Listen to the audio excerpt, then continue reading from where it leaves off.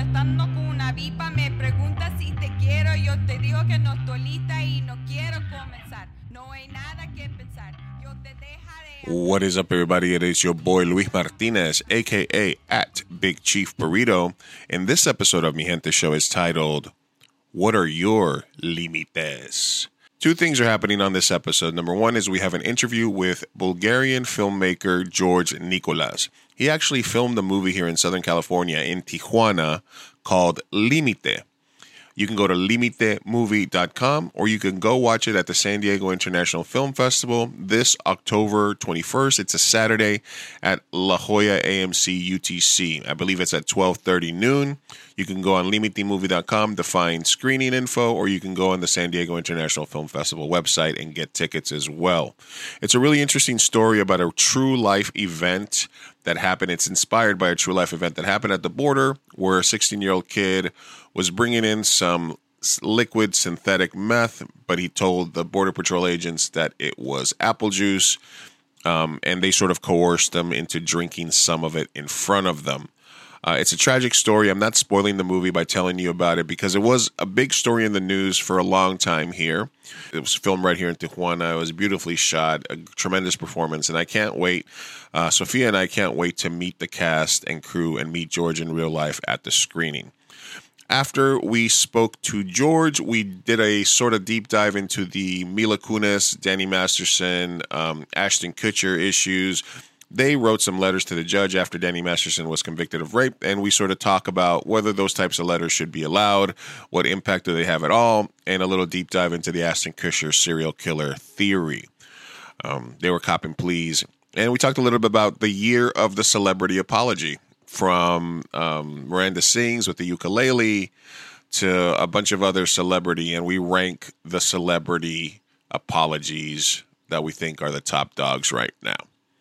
Anyway, it's a really cool episode. We hope to see you at San Diego International Film Festival. Although I've had my issues with that festival in the past, I do want to obviously promote our guests and their films. I also feel that there's another San Diego local movie called To Fall in Love that will be screening there. That's by a local filmmaker that's a friend of ours. So check that out as well. Thank you, everybody, for helping us with this podcast, for listening, for reviewing, for sharing. We are close to 10,000 downloads in our first year, which is really cool for us. We appreciate that. We appreciate the support. Make sure you're following the socials at Mi Gente Show, at Big Chief Burrito, at Sophia Carr _ and get notified when we go live. We're recording mostly every Tuesdays, dropping episodes every Thursday online. So thank you for your support. As always, enjoy the pod.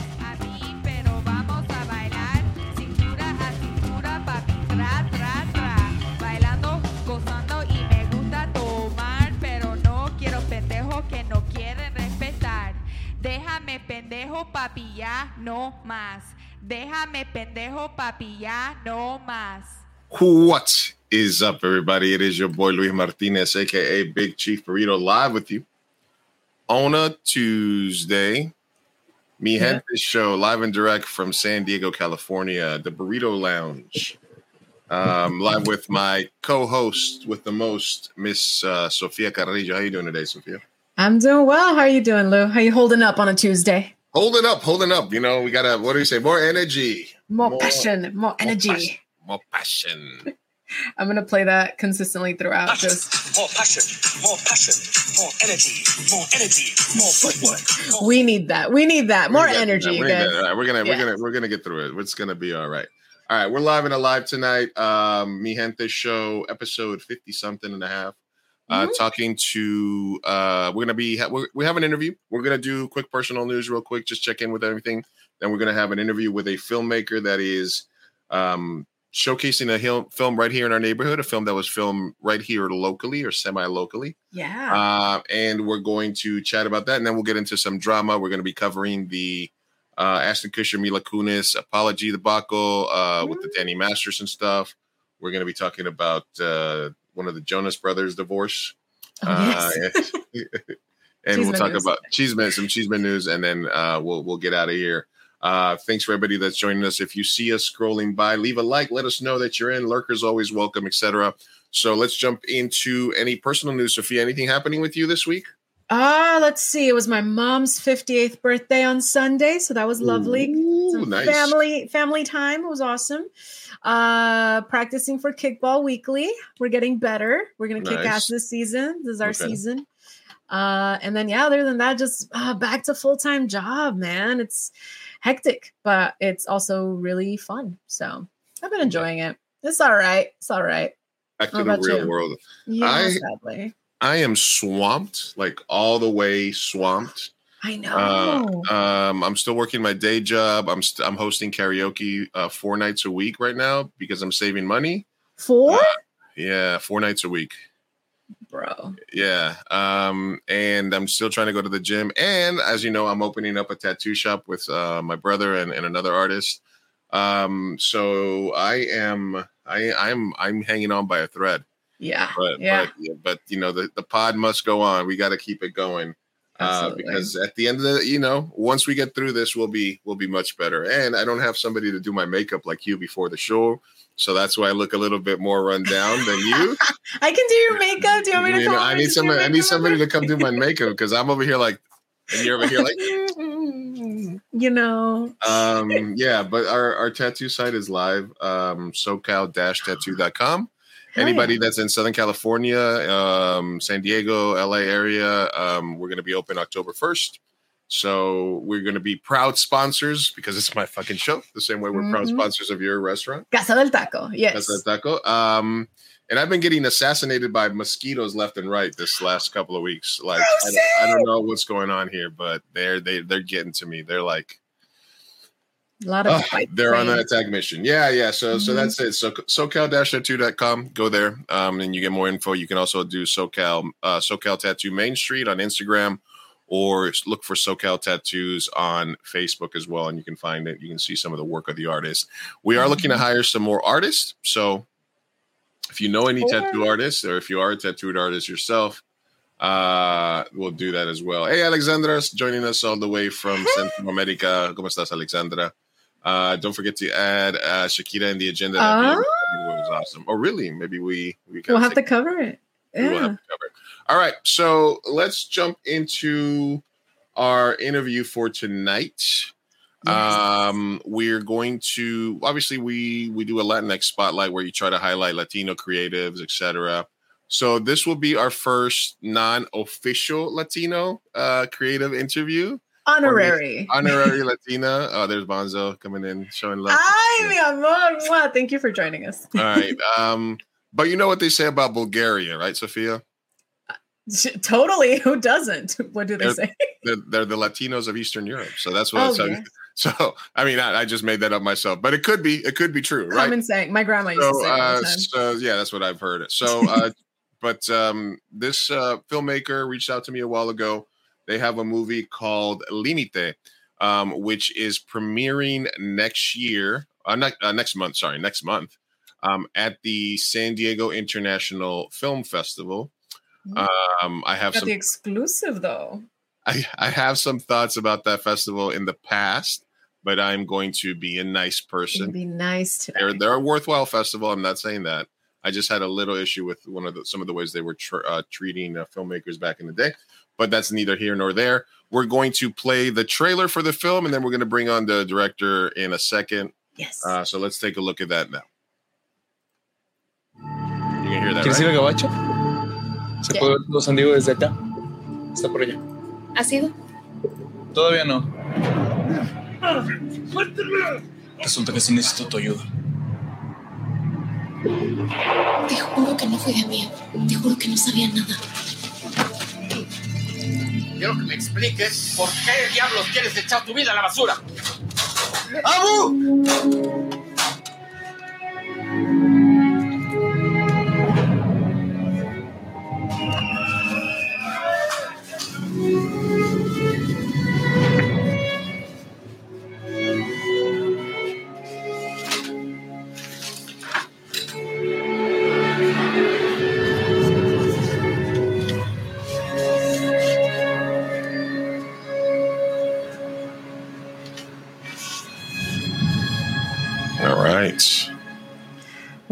Chills. So joining us, the director of the film, Mr. George Nicolas.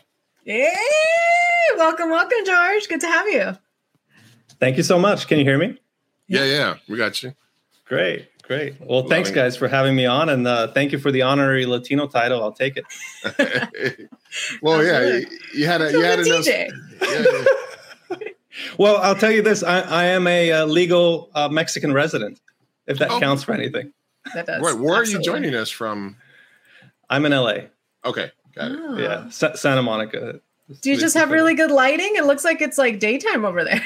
Oh no, it's dark. Yeah, my wife turned on all the lights. I guess she's an actress, so she knows how to set up the home studio. Yeah, we love her. She's a queen of the self tape, right?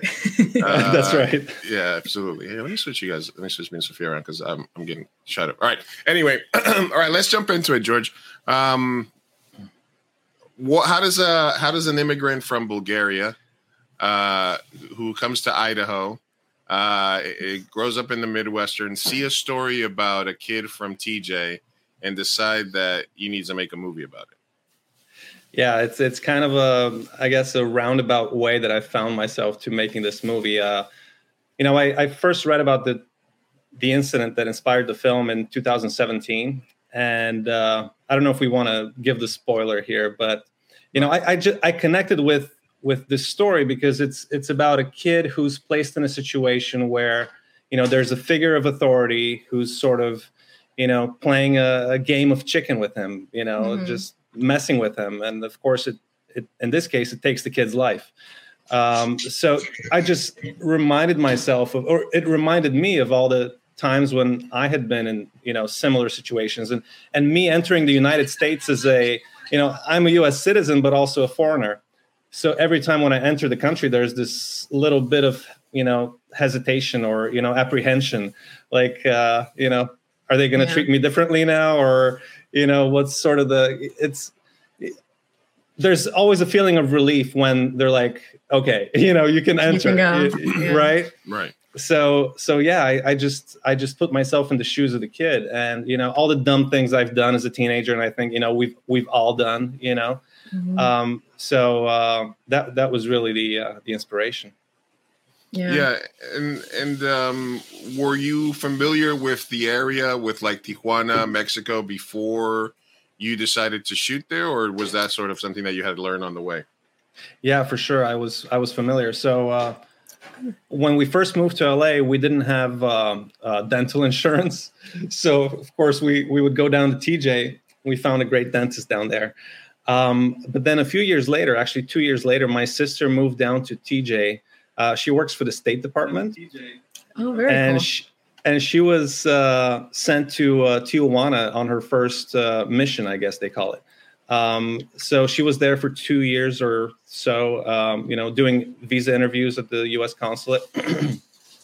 So we would drive down, and she would take us around town and to all the restaurants and down to Ensenada, the tostada place, right, and Valle de Guadalupe and all of those places. But just to go back, so before, when we first crossed down into TJ to go to the dentist, we were super stressed out because I had lived here in the U.S. once, but then I moved back to Bulgaria, and then I sort of immigrated a second time with my wife, whom I had met in Bulgaria. So it was a lot of stress in the beginning for us, to adapt to a new country and all of that. So when we crossed the border into TJ, and I think we walked the first time, but when we crossed, it was just like this feeling of relief. Like we felt at home, the chaos, the streets are, the drivers are a little crazier, nothing's as streamlined as it is here in the States. So it just feels like, home for us. So that was sort of the feeling I had of TJ. And maybe that allowed me to connect with the story a little more. And it definitely translates in like the whole cinematography of it. I was talking with Luis about the panoramic views of TJ and the border and everything. And I really appreciate it. As someone who was a TJ local, I grew up in TJ. So I just thought you did a beautiful job kind of like getting the essence and everything through. And there was one moment, I don't want to spoil it, but there was one moment that really got me where you spoke of, the character speaks of how the houses are so near the border on Mexican side, but then in the States, it's not. Was that kind of a thought that you had, or where did that come from? And that was actually a remark that my mom made. Wow. Yeah, when we were crossing into TJ to visit my sister, and she said, wow, the houses are so close to the border. Mm-hmm. And I'm like, yeah, you're right. And then there's nothing on the other side for like, a mile or so.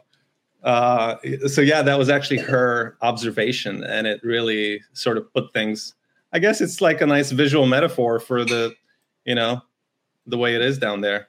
Yeah, the whole they don't want us. It's it's not a welcoming necessarily environment for sure, especially in the last few years. Yeah, and it's a little tricky for me as a Bulgarian to put thoughts in in the mouth of Latinos and people living down in TJ. But that was just sort of my impression of it. There's so many people down there in TJ, like all the Haitian refugees and all these people who are just longing for a chance to enter the States, and the U.S. is doing everything possible to keep them out. Yeah. Yeah, it's not as simple as just having them say, throw in a couple of ways and names. Oh. Uh-oh. Did he just disappear? Oh, my goodness. Well, we can do this on our own. Well, yeah, that's totally fine. What he meant to say was no, but a follow-up question that I had sort of to that, because I am an actress. I loved the casting. So really? Not to redirect it too much, because I do want him to follow up on whatever he was going to say. But how was the whole casting process to this, and where did you find these actors? Wow, that's a great question. And yeah, so we had a fantastic casting director. A TJ local, actually. His name is Isaac Brown. He went to film school in TJ, and he's working as a casting director. I think he casts a lot of extras, and he's done some shorts. I don't know if this is the biggest project he's done yet, but he was very helpful from the beginning. And honestly, when we started casting, I thought it was going to take us, months or maybe a year to find the lead, because without the right lead, I wouldn't have shot the movie, because, why waste my time if it's not going to work? So I thought, okay, we're going to just spend as much as we need to find the right person. And then a month later, Isaac sends me the audition of Gustavo. And it was one of the first auditions that we received. And I was just blown away. So all of the actors are from TJ, except the lead, Gustavo. He's from Monterrey. Ah, okay. So he flew in, and all the other actors, except the two agents are American, so they came from LA. But all the other actors, the grandfather, the girl, the gangster, the friend, they're all Mexican. I mean, from Tijuana, actually. Oh, I love that you stayed true to the locals. See, that's what we like. Yeah. That's what we like to see from filmmaking over here. It's kind of like, okay, you were pretty loyal to the locals and gave them priority, and that's awesome. Yeah, I mean, I was surprised to learn that there's a thriving theater scene down in TJ. Multiple theaters working. Presenting productions. It's amazing. That's great. Yeah, no, definitely. And I think he's back. Hello, welcome back. I was wondering who it was that. Oh, is there an echo? Hello? That's me. Hello? Is it you? Can you guys hear me? Yeah, but there's an echo. All right, let me remove myself and come back when there's an echo. Okay. We'll miss you. Oh, no.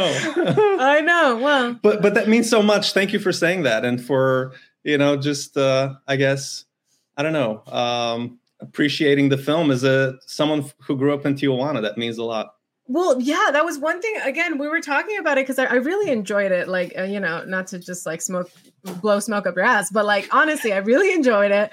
And I really thought that you were Latino. Like, I was like, there's no way that this is made from, And so when he told me you were from Bulgaria, I was like very surprised. And one of my biggest questions that I wanted to ask you is, how was it? Like, do you speak Spanish, or how was the directing because the whole film is in Spanish? Right. Yeah. So how was that? Okay, so my Spanish is super basic. I can order tacos, and I'm taking a Spanish class now. I've been on Duolingo for almost 3 years. I have a 1,000-day streak on Duolingo. Oh, that's impressive. And I still suck. So I'm the worst. Like, I'm the anti-advertisement for Duolingo. Like, I've been doing it forever, and I haven't learned anything. Yeah. So the way it worked is I wrote the script in English. Okay. For some reason, I could have written it in Bulgarian, but I guess I wrote it in English because I knew I would have to show it to other people who were going to work with me, and So I wrote it in English, and then I had a friend translate it. Who's Mexican, but he's been living in Europe for the last 10 years. So his slang was a little outdated. So when I showed it to the actors, they're like, no, that's not what we would say, So they fine-tuned it. But I was lucky that all the actors spoke English. So we were able to work together, and they were able to make the words their own. So that was great. That makes sense, because I was gonna say, like, the slang, everything came so naturally, and it was you would think you're Mexican and fluent, so you're. Well, I can tell you that by the end of it, I knew all the words by heart. It's all the dialogue, and I was able to give them feedback and to ask them to try different things. So I knew what they were saying at any given point because I'd heard it so many times. But yeah, it was a bit of extra work for sure. Oh, I love the cultural exchange. Hey, welcome back, Lou. Hey, how you guys doing? I think it's my laptop. Let me fix this. This is me. Oh, is it? Oh, okay. Yeah, because it's me. What is this? Microsoft Teams. Mic speaker. Hello. This always happens live. Don't worry. There's always technical difficulties. Just comes with the territory. Can you still hear me? Yeah. I can hear you. Can you hear me? Yeah, we can still hear you. But I can hear yourself. Me. You can hear yourself. God. Well, actually. Hold on a sec. Let me see if I just. If I mute myself, can you still hear yourself? Is it? Try it. Hello. No, I guess not. I guess we're hearing. Oh, it's because. Okay, can you? Oh, were you not hearing us through your earpods? I was, but then when you joined, you're going through my laptop speaker. So let me just leave and rejoin. Oh, you can also go to settings and change the audio. Yeah, change the audio so it's coming only from your earbuds. Stream to this. Okay. Go to settings. Yeah, I'm trying it, but it's grayed out. You can change your default output in your operating system settings. Okay. So we go to settings at the bottom and then audio on the left. Let me just join real quick. Let me just rejoin. Okay. Yeah. All right. Gay. Great job vamping there, Sophia. Like the questions there. Thank you, sir. It's an easy film to kind of come up with questions because I really did like it. It was honestly, the lead impressed me and the writing was just super good. I genuinely thought he was like going to be a local from TJ. Like that was pretty cool.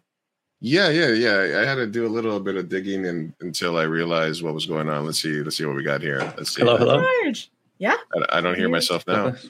No. There we go. Can you hear us though, George? Sorry, that was our secret language. No, that's fine. You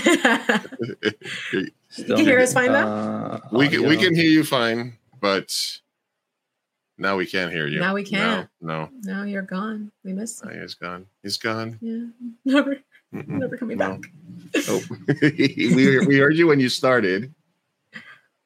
All right. We'll power through somehow. Test. Yeah, you're there. Yep. Okay, great. Okay. Sorry, guys. Okay. I think we're good now. Right. We'll just have to deal with a little feedback. Oh, is it still echoing? Hello. Let me see if I change my audio, if it does anything. Wait, is that there? Is that better? I think that's better. I don't know. Hello. Hello, George? Can you hear us? Georgie, can you hear us? I can't hear you now. Oh, darn. Darn. We'll figure it out. Darn. Oh, my man. It's all right. Well. So how about them Chargers, huh? No, how about the all right, let's see. Hold on. We're trying to get one more again. Third time's a charm. Test. 1, 2, 3. Testing. I can hear you. Yeah. Great. Oh, hey, we made it. We did it. Yes. All right. Oh my gosh. All right, let's keep it going. Wait, I have to ask you guys. Do you know who Hristo Stoichkov is? Hristo Stoichkov.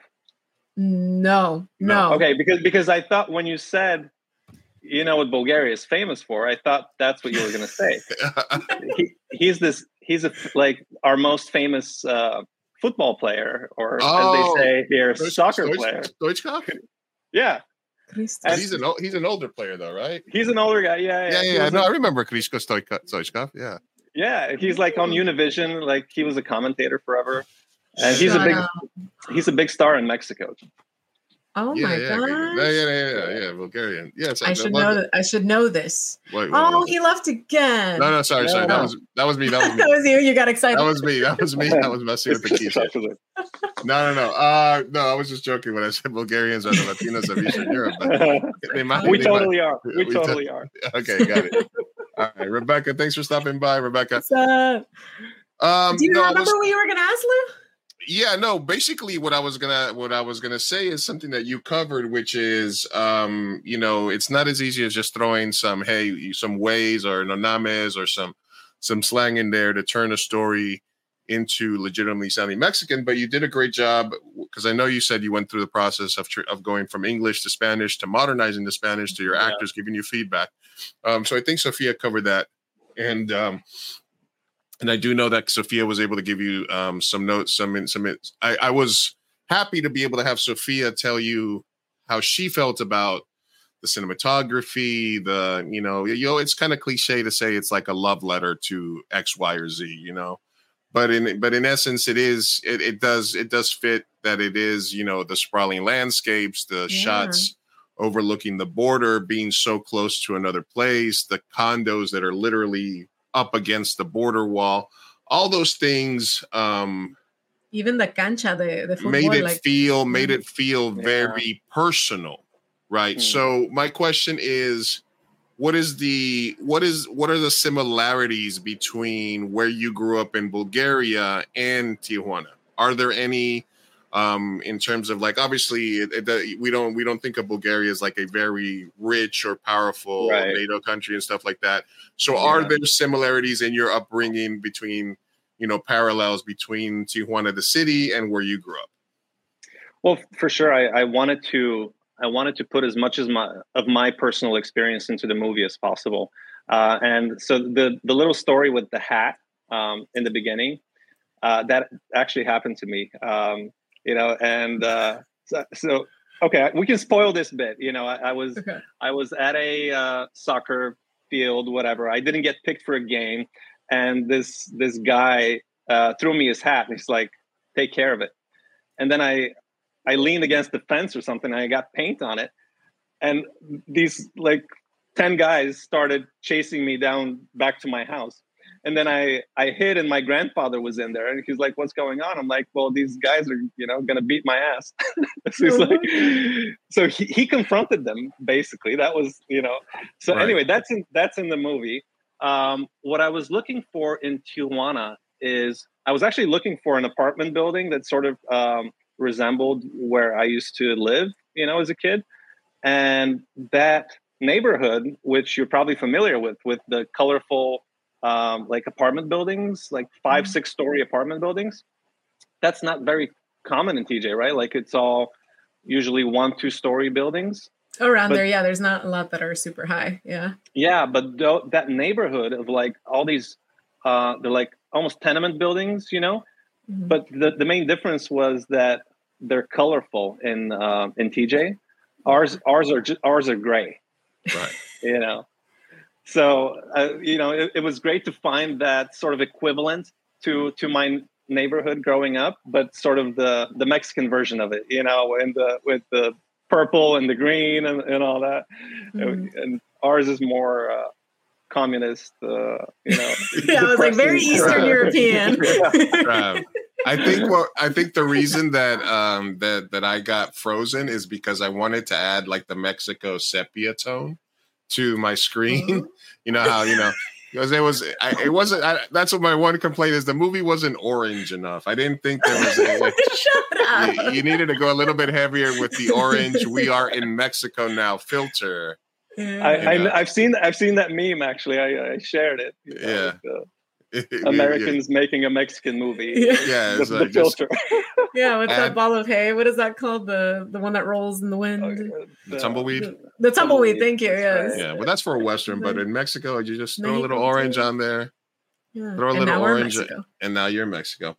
I wanted to touch a little bit about your experience as an immigrant. And sort of assimilating to Midwestern culture and then coming out to the coast. Was that a big difference for you in terms of like having your first experience be in sort of a more traditional like place like Idaho as opposed to like a big city? How would you express that? For sure. Yeah. It's like a totally different country out here in California. So when we first moved to the States, I was 12. And we landed in Salt Lake City. Wow! And my stepdad came out to pick us up from the airport. And as we drove out from the airport, I'm looking around, I'm like, where are all the skyscrapers? Not in Salt Lake City. And then we keep driving into the tumbleweeds, and it gets more and more rural. I'm like, what the hell is this? Like I thought I was coming to America. Yeah, New York City, basically. That's what I knew of America. But it was 180 degrees from that, and me coming from Bulgaria, I come from the second biggest city in Bulgaria, which is not a huge city compared, it's like 500,000 people or whatever, but still like a decent sized city. And I could walk and meet some friends and, just go to the center of the city and, have some coffee or whatever. Like it's a social town, but we moved to American Falls. That's the name of the town. American Falls has a population of 1,800.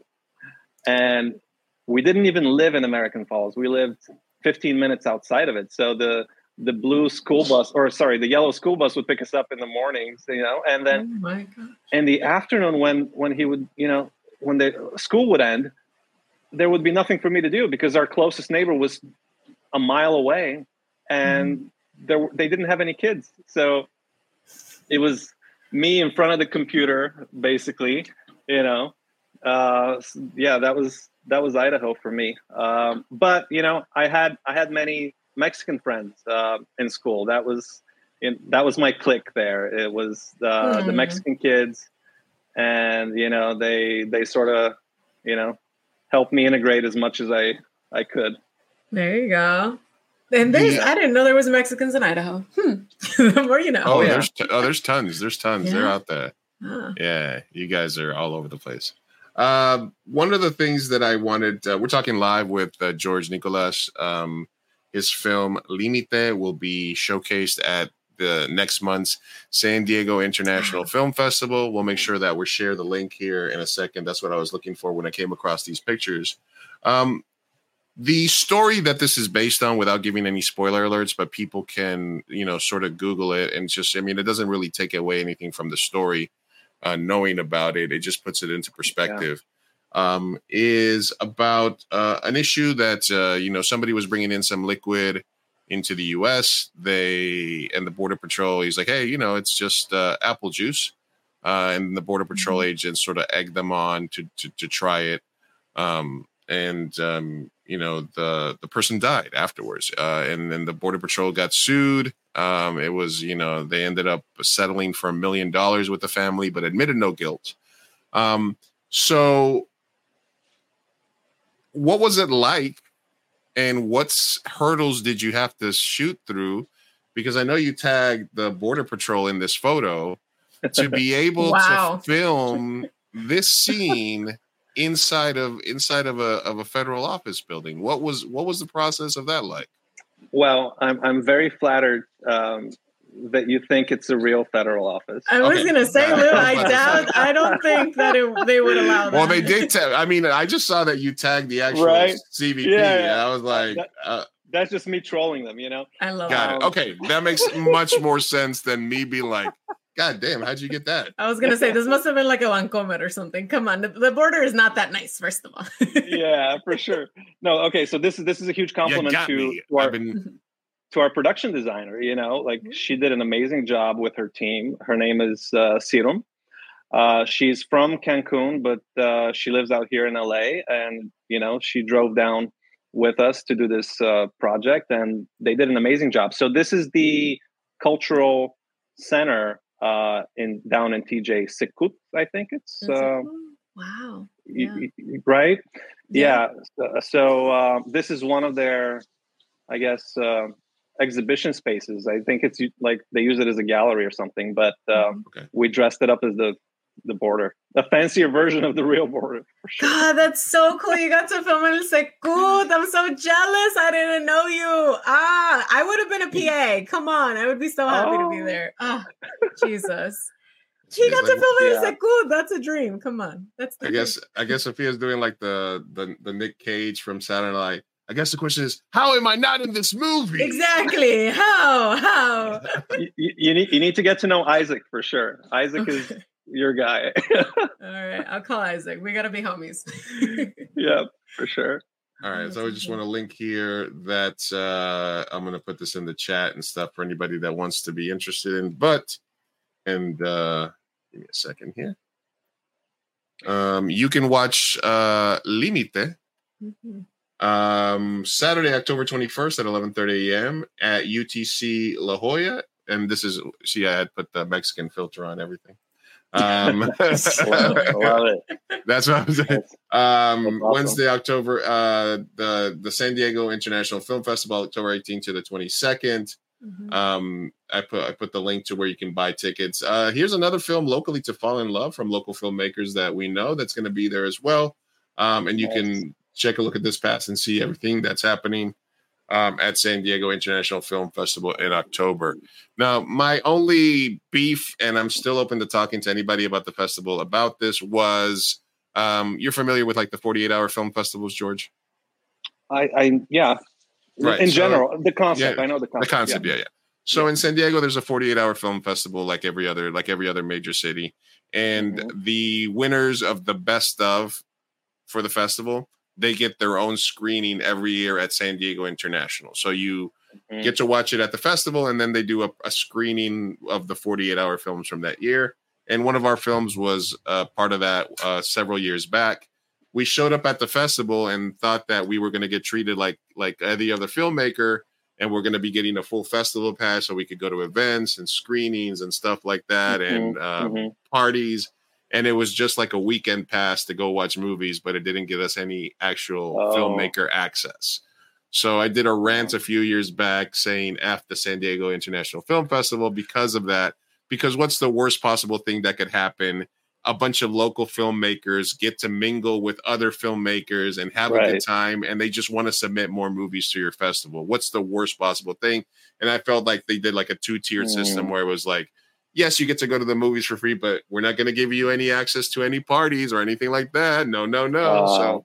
So I was a little upset. Hopefully, because I bitched about it a lot to a lot of people a couple of years ago, they have changed that. But I don't think they'll ever want to screen one of my movies, but we'll never know. We'll never know. Side note, they did send me a thing to the podcast to see if I wanted to apply for press. So maybe we could go ahead. Just go as Mi Gente show and crash the party. Who knows? Do we want to mend? I don't know. I'm open to mending the fences, but I'm never gonna shut up and not say how I feel about how filmmakers should be treated by film festivals. Yeah. By the way, sorry. Go ahead. I wanted to submit the film to the San Diego Latino Film Festival. Why didn't you? Well, no, I still want to do it, but they, or should I say you, are you involved with that? Yeah. I'm a curator. He is. Okay, so there's no category for films that are between 30 and 60 minutes. It's like it's a short if it's under 30, and then it's a feature if it's above 60, and then if it's between 30 and 60, it doesn't exist. You know, like you are in the dead zone for independent cinema, and this is why I tell people, this is my advice to filmmakers when they want to do something that's festival driven, is to keep it under 20 or make it a feature, because it is a nightmare to program. Because because it's very hard to get an audience to come out for a 40-minute movie. Our movie Slapworthy, our rom-com, was like 57 minutes. And they treated it as a feature, but as a local feature, and they gave us a feature slot. But as a programmer, you either have to find another film that's also 20 to 25 minutes and put them together to sort of round out, because what you're literally looking at is like Tetris and being like, we got 6 movie theaters, we have 4 slots per day. If we have this 37-minute movie here, we have to like find something to put with it. It is a treacherous like dead zone of length for filmmakers. Yeah. Well, I learned that the hard way, by the way. And all these festivals that say they accept shorts up to 40 minutes, you know, that's not really true, because it depends. They don't want to. Yeah. But I do know a guy. Me at the festival. Okay. So I might be able to help you out. I'll definitely put in a good word. Consider that the film is submitted to the San Diego Latino Film Festival. We'd love to be there. Yeah, absolutely. No, that's 100%. I mean, it's a quarterly film. It would be, I think, a great fit for the Frontera Showcase, which is films that are focused about border issues. Like, it's literally right there in that thing. So I don't think it should be a problem. At least putting a good word for you in there. That'd be fine. So let me just get a little bit of background on you real quick, and then we'll see if we have any other questions before we let you go here. In terms of your, you're an immigrant, you're growing up there, you have some parallel stuff with TJ, you get the soccer field and stuff. But where did your love of storytelling and where did your inkling to be a filmmaker germinate? Was that something that was with you in Bulgaria? Or was that something that when you got to the States and you started having these experiences, you started feeling the need to tell stories? I was actually into music for a long time first. And I used to rap. Like the character in the movie? Believe it or not. Yeah, exactly. So, actually, the drum machine, I don't know if you saw the drum machine, but some of my music equipment is in his room. And the joke was, it got cut out of the movie, but he's always talking about, I'm going to be a big time music producer, but he never, actually makes any music. And so his friend was teasing him about it at the taco shop. It got cut out, but he said something like, dude, you're never making music. Why are you, why do you keep talking about being a musician? So I was that kid, I wanted to do something in music. And I used to rap. I had a radio show back in Bulgaria when I moved. Yeah, that was fun. But then I transitioned into film. I got to work on the sound for a feature film, actually a Bulgarian foreign language submission to the Academy Awards back in 2010 or something. A movie called The World is Big and Salvation Lurks Around the Corner, sort of a long title. But it got shortlisted actually that year for the Oscars. And after that, I went to film school. I just took a turn from music to film. Nice. But rap is in many ways similar. Because you're telling a story. You're trying to transport the listener to a particular place and time, and give them enough details to believe you. Right. So yeah. Were you like the Bulgarian Dr. Dre, like producing and rapping on your own beats, or what were you trying to be? What was your biggest hip hop influence? Biggest hip hop influence. Wow. Okay. It must be Tupac. Okay. It's either Tupac or Nas. Nas is up there. Yeah. Of course, I loved Eminem as a kid. Knew all his lyrics then. Yeah, I was at the right age when 50 Cent came out, with Get Rich or Die Trying. That was my jam. Love that album. So, all those guys. The whole aftermath, group. Yeah. for sure. Listen, I grew up in Queens, so Nas and Pac, absolutely. Great. Well, so the film's coming to San Diego. It's been received in other festivals, right? This isn't your first one. You've had a little bit of success. No, so this is our big premiere. Okay. We're also going to some other festivals. I think we're going to Newport and Ojai, and there's in Seattle, I think the Seattle Latino Film Festival. So we're going to go to, but San Diego's our big reveal. Got it. And are you going to have some of the cast there as well? Are they coming up, or?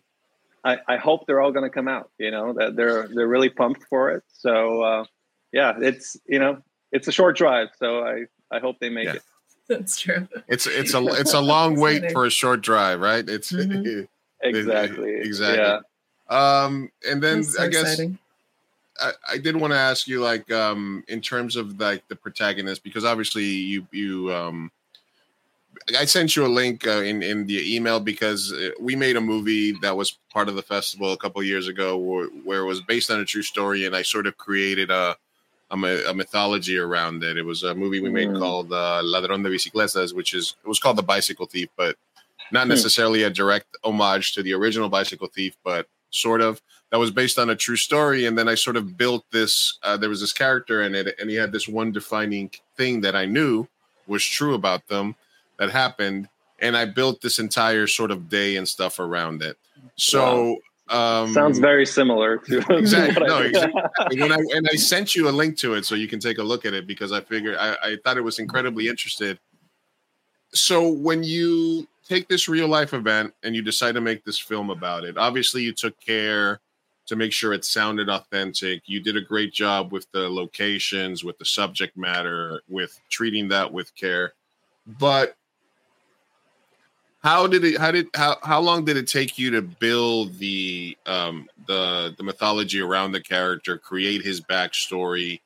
Because you said it was going to be difficult to do it without you could have copied like XYZ, this is his family, they ended up getting money for this or this and that. Right.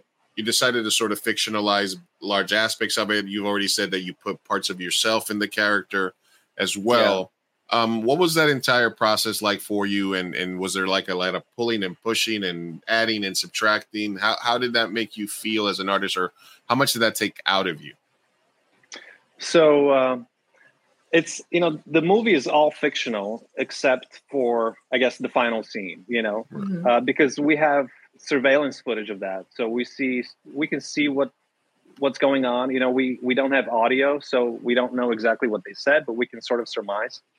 But everything else, I decided to go the fictional route because one of my favorite directors is a Polish director named Kieslowski. And he was a famous documentarian before he started doing fiction. He did the trilogy, Red, White, and Blue, and his famous Decalogue. So an interviewer once asked him, why did you go from documentaries to fictional, live action? And he said, when you're making a documentary, you can get very close to the truth, but you can't get to the truth because you're always filming someone who knows they're being filmed, and there's always a filter when you put a camera in front of somebody. Yeah. So when you put a camera on, you change reality. Exactly. Yeah. So when you fictionalize it, when you create this fictional world, you can sort of speak directly to the viewer and remove that filter, that barrier, which is the person with the camera, or at least try to remove it. At least I think that's what some of my favorite movies do. Is they put me in a place and time that I fully believe, and they portray something that speaks to me.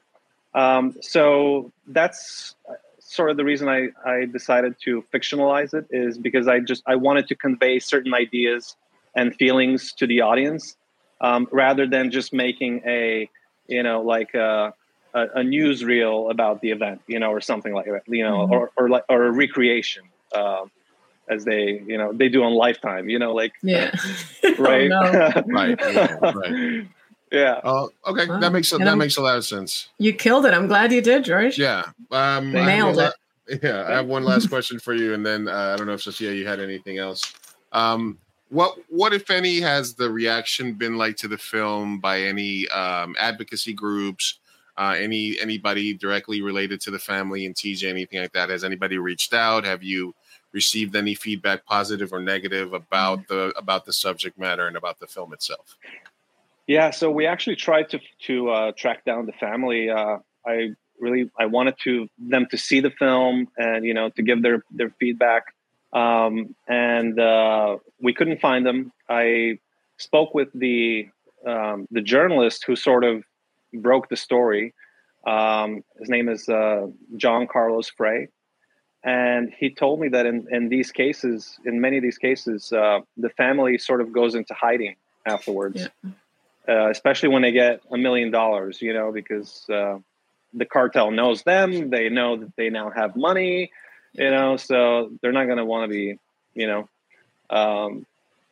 known in the community. So we haven't found the family. I would love for them to see the film, but in terms of reactions,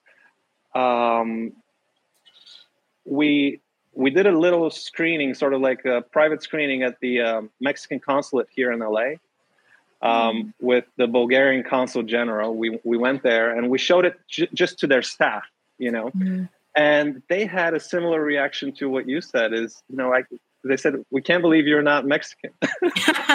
Yep. So that was the biggest compliment to me. I'm like, okay, I did my job. Mm-hmm. All right. You really did. Really nailed it. Thank you. All right. One last test here. Okay. Sophia. Oh, sorry. I skipped your question. Advocacy groups. I would love for them to see the film. I'm trying to reach out to any and all advocacy groups. I would love for them to come out to the premiere. Any leads you guys have for me, I'm gonna, I would love to reach out to these organizations.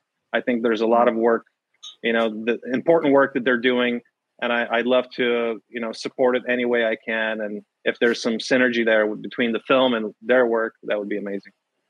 Absolutely. Well, if I could get these free passes to that festival, which I won't give $1 to, I will see you when you get here to San Diego, George. I'm gonna try to make it out for you guys. One last thing here before we let you go. All right, Sophia is actually the owner of a Mexican restaurant here in San Diego. It's called La Original Casa del Taco. So if you guys are going to get some authentic food while you get down here, you might as well go hit her up. National City. It's after the screening. You and your wife as hungry. I want you in your best Spanish to order from Sophia at a Mexican restaurant right now before we let you go. Hola, Jorge. Mucho gusto. ¿Qué le puedo dar? Hola. 3 tacos de lengua, por favor. Oh, y quiero algo para tomar. Para aquí. ¿Algo de tomar? ¿Algo para beber? Algo de tomar. No.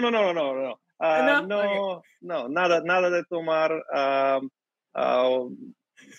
Alguna cebolla y salsa verde y es todo.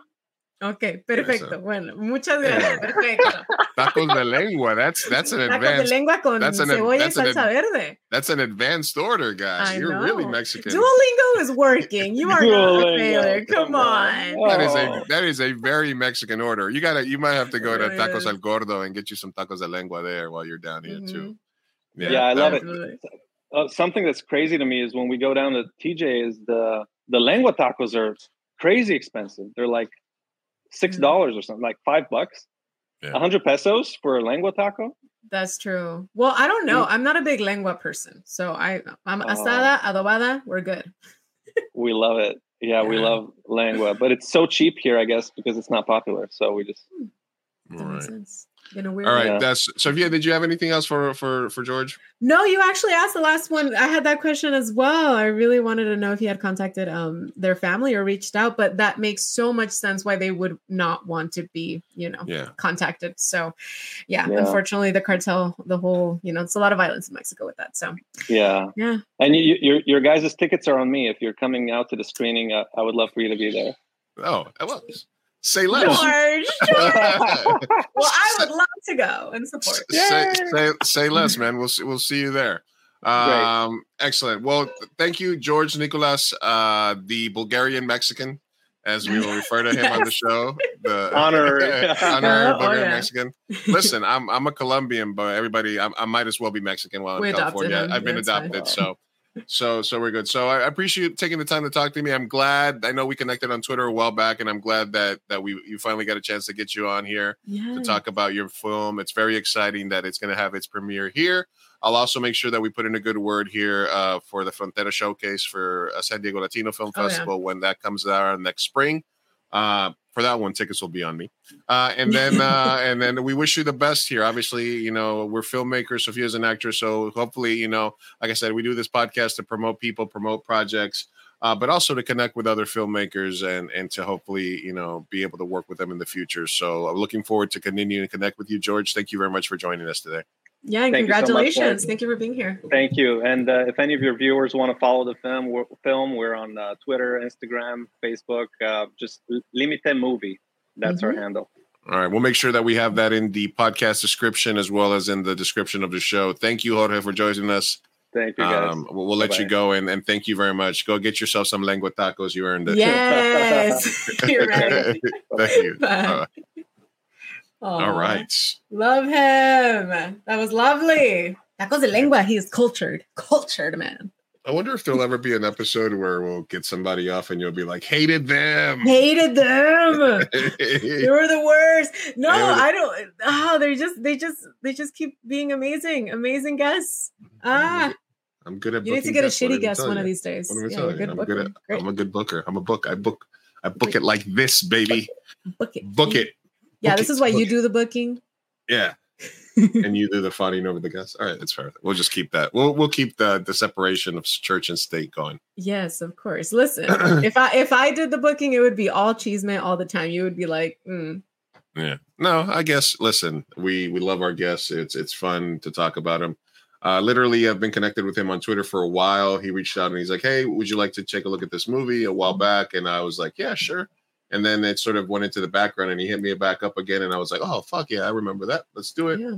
And that's how that happened. And I guess we're going to La Jolla. We're going to La Jolla, baby. We're going to La Jolla. When is this happening again? I will shoot you the dates. Cheeseme is good for the soul. And with that being said, let's get into some Cheeseme. She gets Let's get into some Cheeseme. Let's get into some tabs. Let's knock this out. Boom, boom, boom. Let's do it. Let's do it. Starting out with let's do it.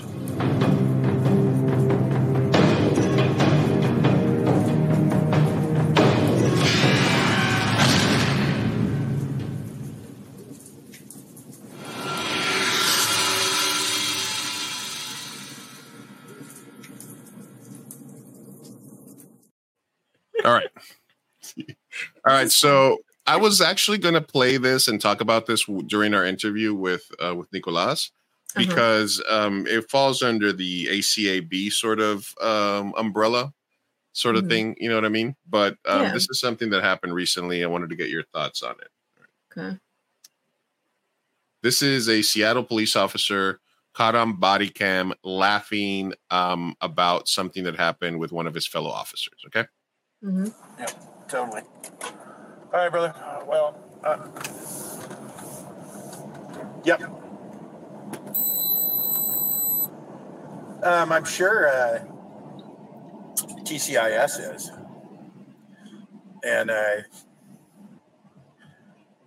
he's good. He says, well, normally we don't give voluntary statements.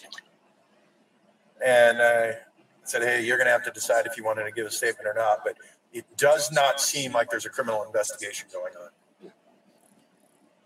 Otherwise, there would be other. So just to give you, I think I should need to give you a little bit of context, right? Yeah. In Seattle, a police officer was going racing to some sort of event. Didn't have his sirens on, had just squeaked them or something. And he runs over and kills a student in Seattle. Killed her with his car. So this is not a partner, but a colleague of that officer talking about that incident with another officer while his body cam was on. So it'll make a little more sense in a second. What's that? Yeah. Otherwise, there might be other people arriving, correct?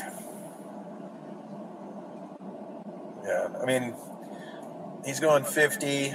That's not out of control. That's not reckless for a trained driver. Yeah. Lights and sirens. Yeah. Yeah. Well, there's some. Initially, he said she was in a crosswalk. There's a witness that says no, she wasn't. But that witness could be different because I don't think she was thrown 40 feet either. I think she went up on the hood, hit the windshield. Then when he hit the brakes, flew off the car. But she is dead.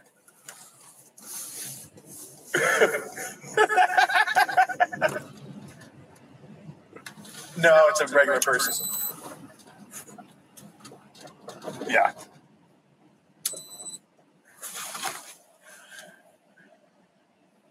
Yeah, just write a check.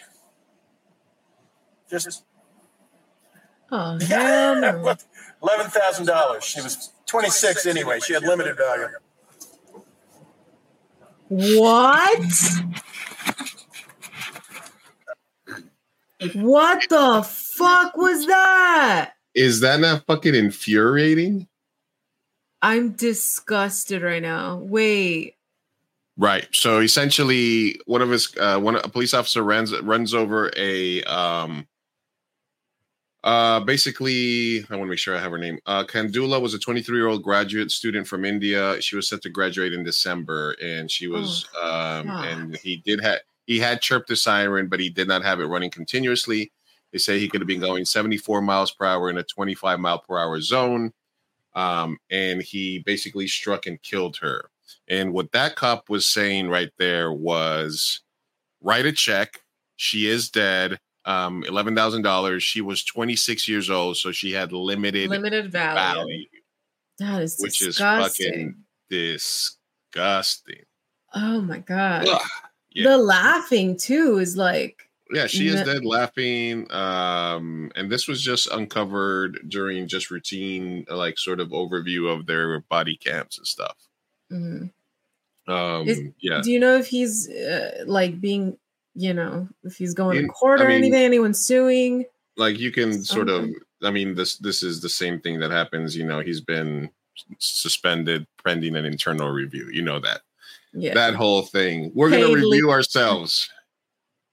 Oh my God. God damn, and like that's ACAB like in a nutshell right there. Like laughing about it, like, yeah, she's dead, ha ha ha ha ha. She's she's just a regular person. Like you can tell what was happening from like, oh, was it anybody like important? It's like, no, just a regular person.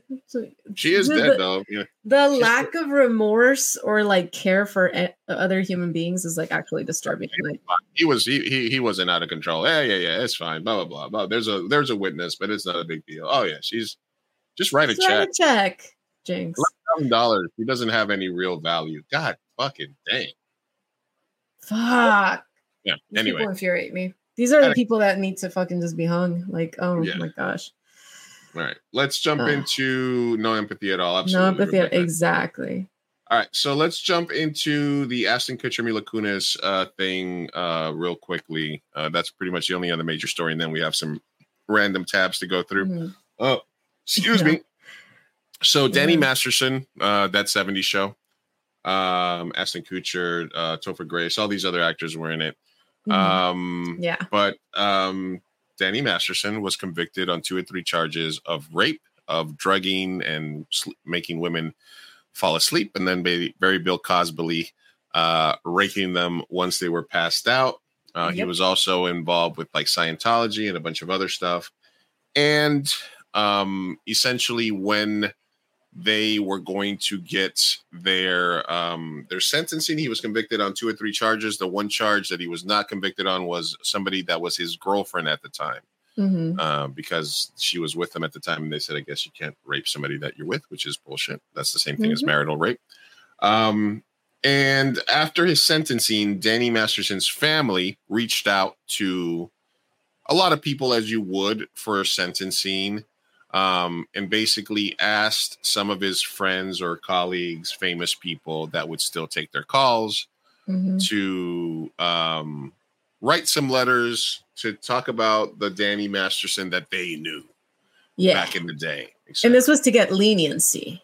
This was leniency after the conviction. After the conviction. That's very important. In of itself, I don't know. I think it's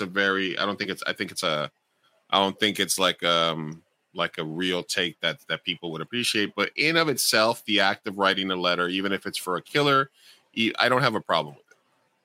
I don't have a problem with somebody that you writing a letter to the judge to give them context. Even I do understand that even if you have a great friend and that great friend does something horrible, if they get convicted, they deserve what they want. But I do feel that if it is somebody that you are close with, if it's a family member, like no matter what, your mom's still going to write a letter to the judge, no matter what you did, right? You could have killed 18 people and your mom's still going to be like, my baby made a mistake. My baby. Know, he's so sweet. You know what I mean? Like the act itself, I don't have an issue with, but you are a public person. You are a celebrity and these letters become public. Right? Yeah. So go ahead. Well, no. I'll give you my take after you. So continue. Like this is the best one. Please, Your Honor. He's a kind and gentle rapist. Rapist, exactly. Right. So right. I understand that's, and we're talking about empathy, right? Empathy for the victims, empathy for the thing. I understand it's not the best take, but I do sort of feel that at the core, the act of writing somebody for clemency might be okay. Right. So I am going to harshly disagree. I think that I agree with that notion before there's a conviction, because there is a trial and you're like, this doesn't happen until there's a conviction. So, but the thing is, like, you're asking for leniency after the fact. This person is now a convicted rapist. So for me, what that says about your character is that you are essentially saying this rapist was nice to me. Right. So, he's a nice guy because he was nice to me. He never raped me. Right. So these things are almost useless because it doesn't matter. It doesn't have to do with what happened and what he is being convicted. He's being convicted for raping 2 other individuals, not Ashton Kutcher and Mila Kunis. So absolutely your take on he was nice to me though is not necessary. So I don't know why they would do it, especially when they're public figures. Very stupid.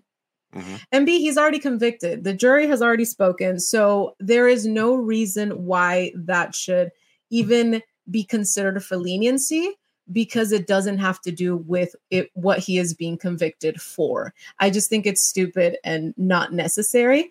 And I think that on the end of Ashton Kutcher and Mila Kunis, it's so incredibly offensive because they like Ashton, for example, he has this whole like sex trafficking. We'll get into that. Okay. Let's talk about the actual act of writing for clemency.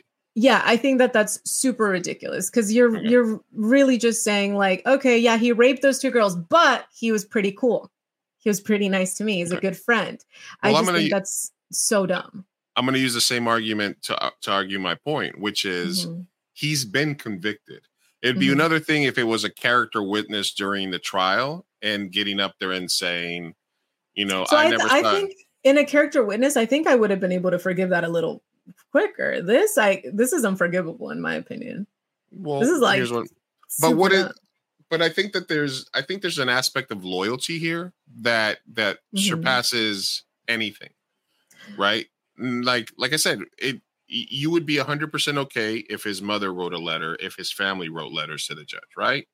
Not necessarily. No, I mean, here's the thing. Just because you're his mother, his friend, his whatever, and you write a letter, that doesn't mean that you get my respect. Does that make sense? Like, I can still sit here and have my opinion about you. Oh, yeah, absolutely. I just don't see anything wrong with writing a letter after he's already been convicted, because you're not going to get him unconvicted.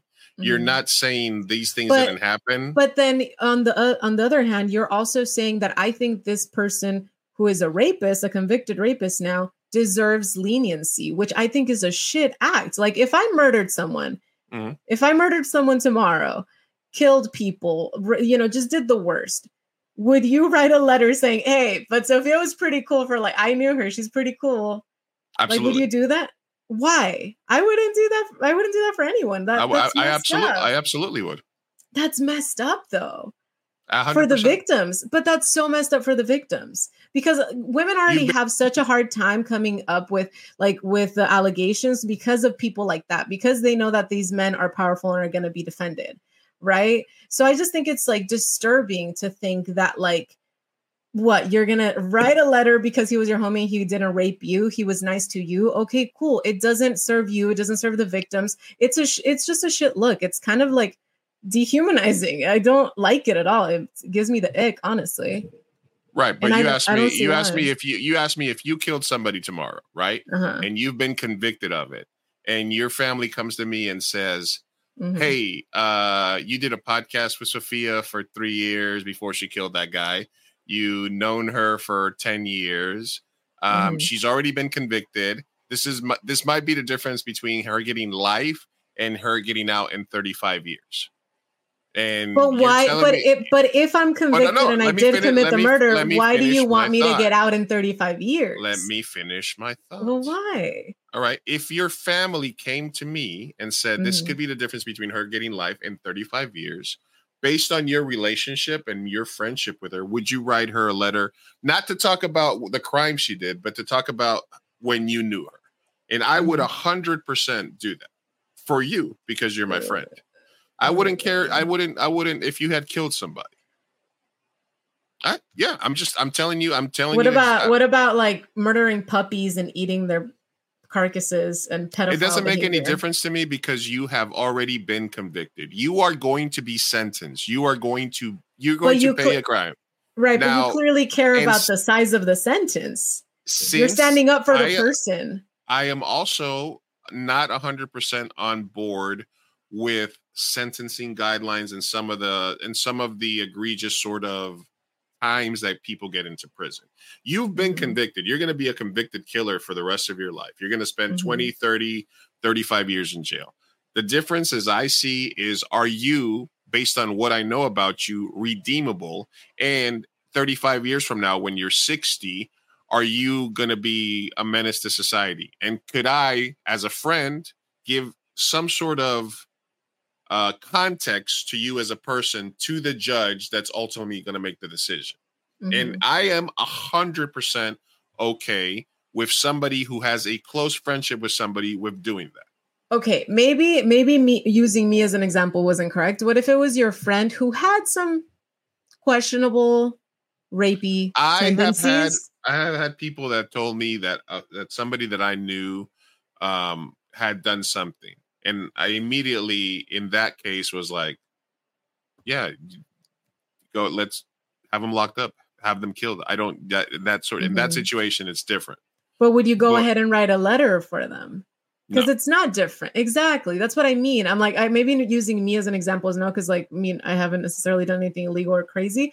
But Danny Masterson and Ashton Kutcher and Fez, they all have very rapey, groomer tendencies and allegations. I think I would write a letter for a murderer before I would for a rapist. That's what I mean. So like, think of like your buddies that maybe you drink with once in a while, you hang out with a lot, maybe you coworkers, so you've known them, but like, honestly, the ring of these people in that 70s show, like there's a lot of receipts, there's a lot of stuff and a lot of allegations that go for all three of them boys. So it does leave me with like okay, why do you feel the need to write this letter? You could have just not said shit.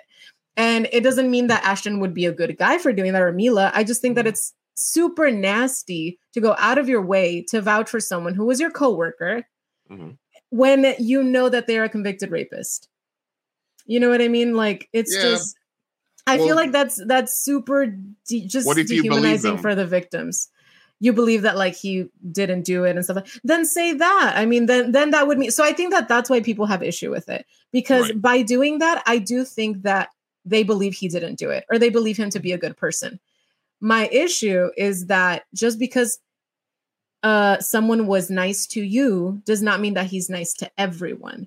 And that's the overall message. That's the overall message that I'm like, that's a terrible rhetoric that they're trying to, prevail. I 100% get that.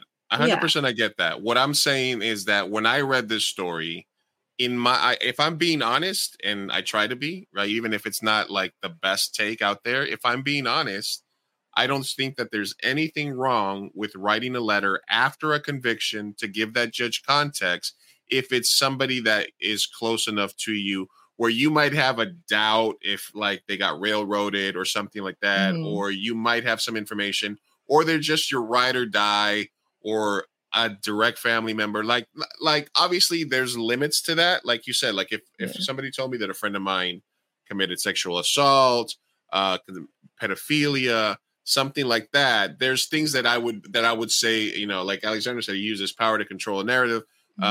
Stuff like that, I would be less inclined to, but I don't see it as black and white as you should never write a letter for somebody in support.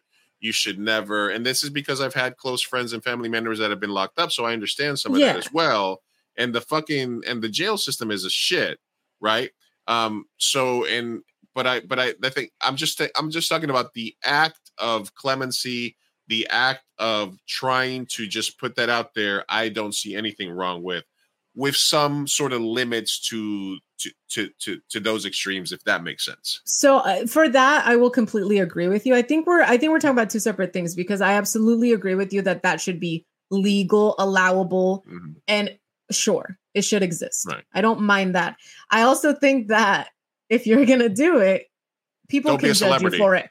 No. People can judge you for it. Like if you we talk about the culture of like how moms and like, you know, Latino sons, like they're always like, ay, mi bebito nunca pudo haber hecho nada, like, you know, stuff like that. Do we think that mom is a stupid person for not believing that her little boy can do? Right? No. So we can judge. We can say things like the mom of the guy who kissed the Spanish that was on hunger strike.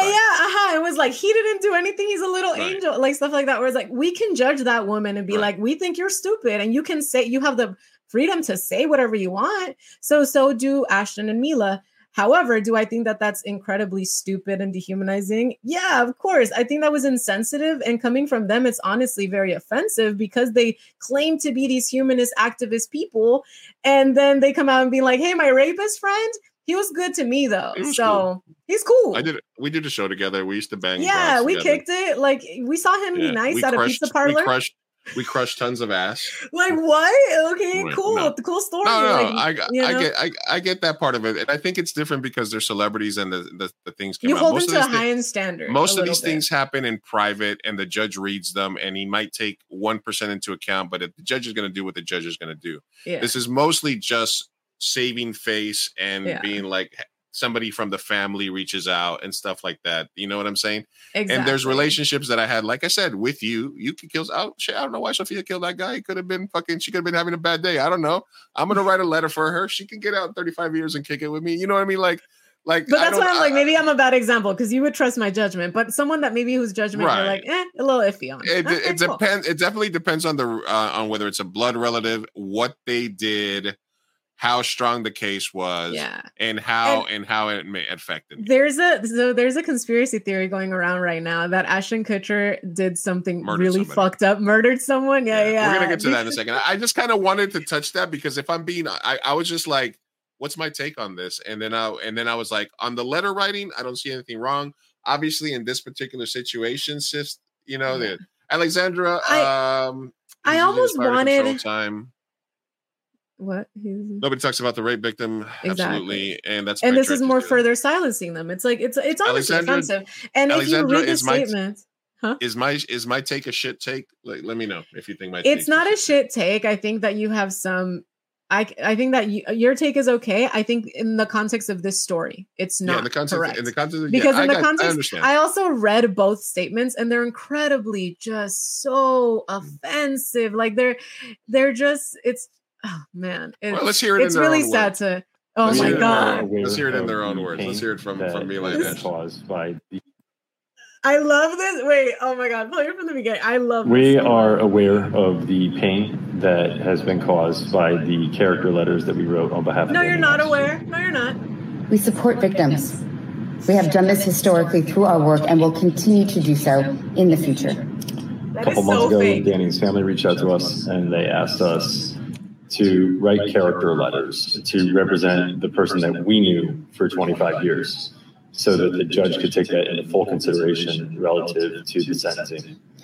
The letters were not written to question the legitimacy of the judicial system or the validity of the jury's ruling. For her being an actress, she's doing such shit acting. This is her worst not performance to of undermine all the testimony time. of the victims or reach homicize them in any way. Since Black Swan. So here's the thing. They keep saying these things like, we've always stood up for Our heart goes out and not to every undermine single and person blah, who's blah, ever blah. been a victim of sexual assault, sexual abuse, or rape. But you don't It's just missing that But- closing TikTok noise. Oh my God. The thing is, like, they keep saying these definitive statements of like, we, stand for the victims and we did not undermine. I respect. I respect that, Alexandra. I'm just trying to be honest with my opinion here.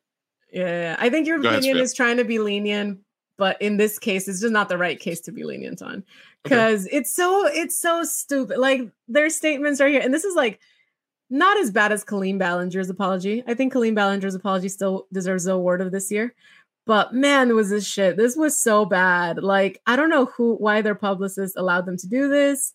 I don't know who wrote this script for them, but no accountability.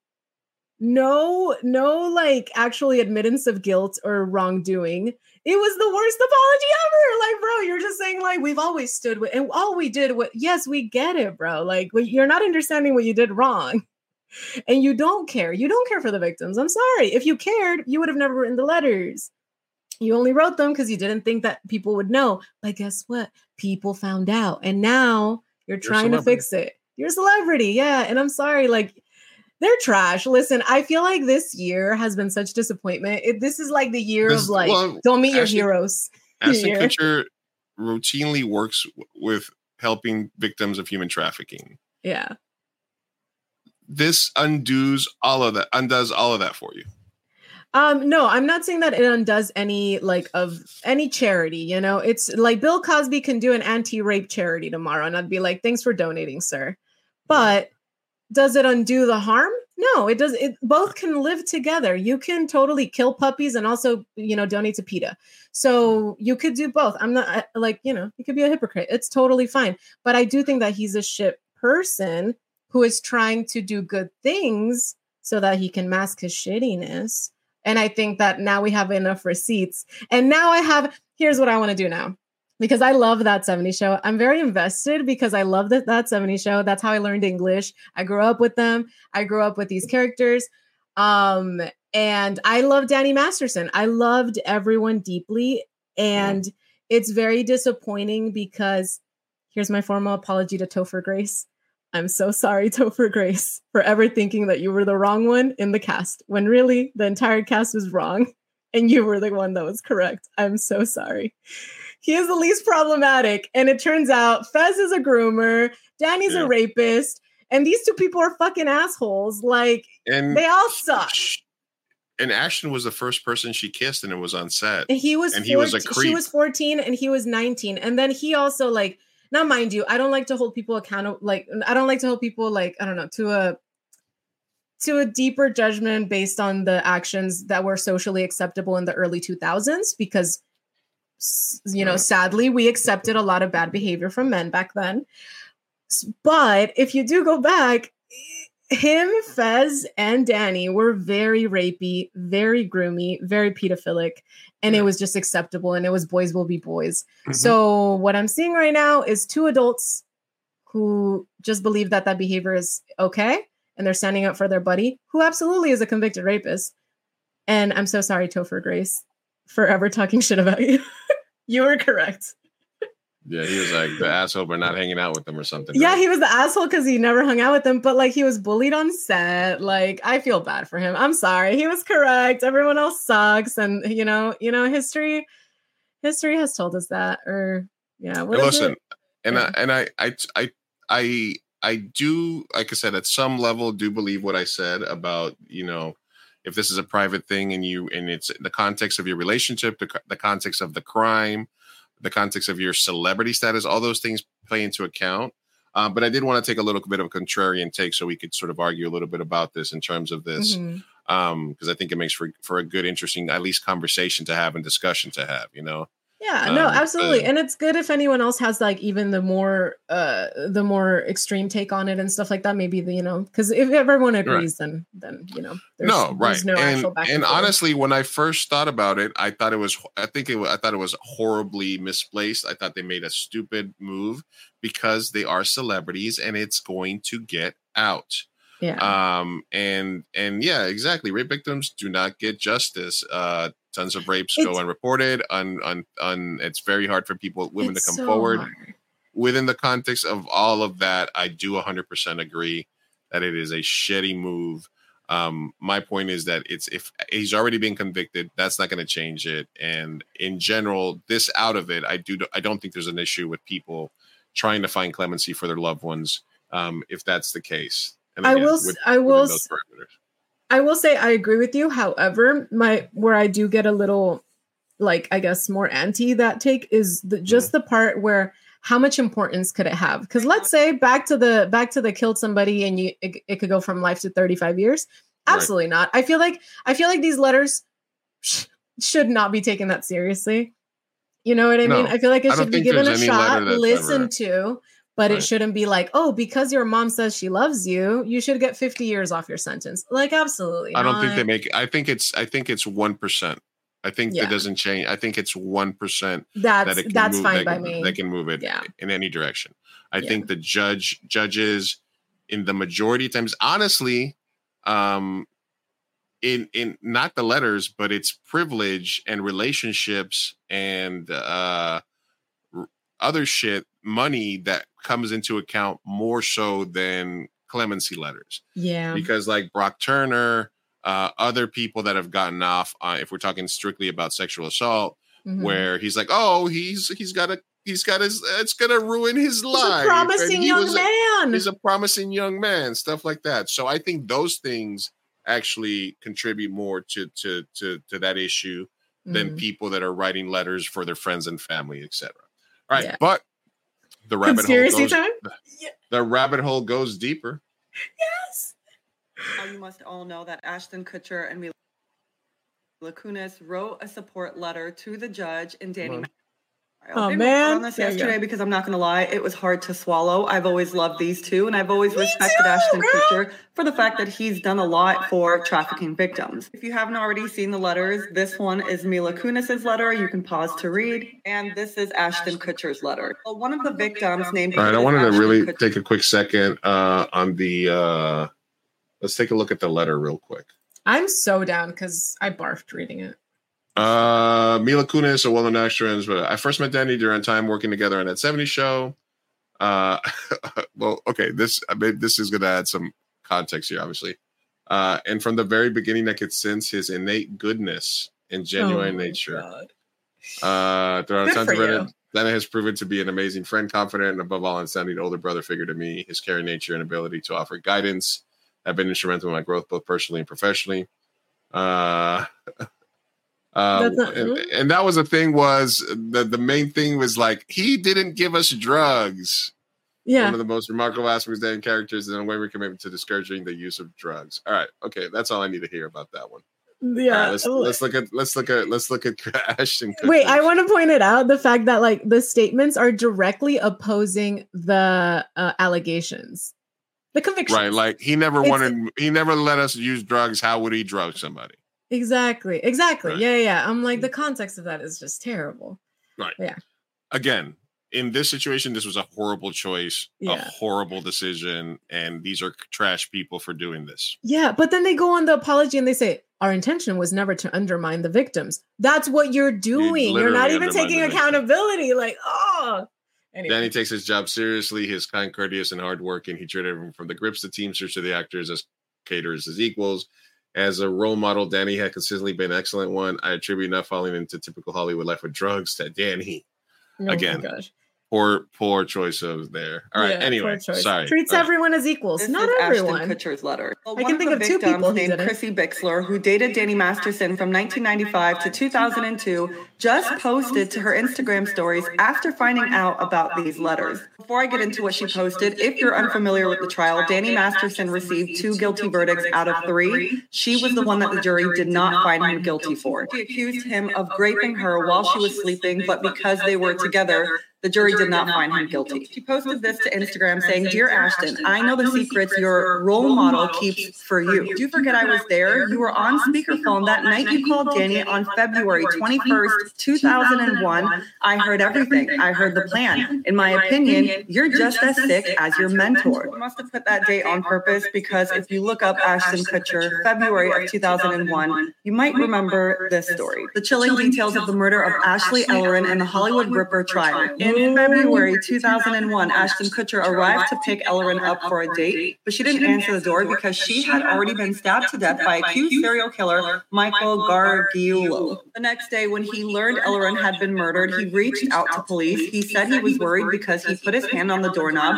while trying to open the front door. "My fingerprints are on this door and I was freaking out. I told an officer, let me tell you what happened." As for Mila, Chrissy writes, "Dear Mila, I pray you begin to process what you experienced as a child on that set. Your older interviews are very telling. I encourage everyone to watch them and decide for yourself what you hear and see. Do so before they get scrubbed from the internet. I also know what happened in Toronto and after." Question: if that's what you view as a normal relationship with a big brother figure, then I feel very sad for you and I hope you consider getting into therapy. "You almost forget I was there the whole time those first 5 years of that 70s show.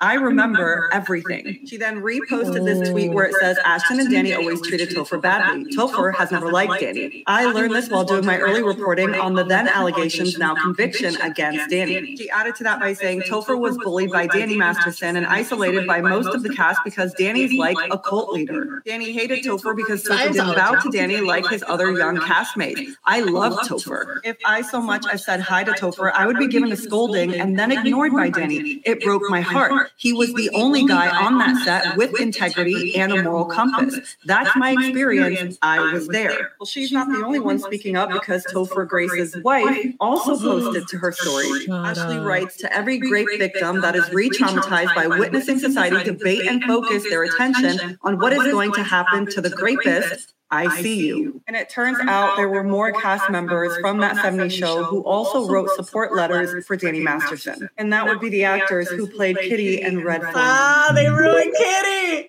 They ruined Kitty for me! It's okay. They got the old person pass. They're just dumb and old.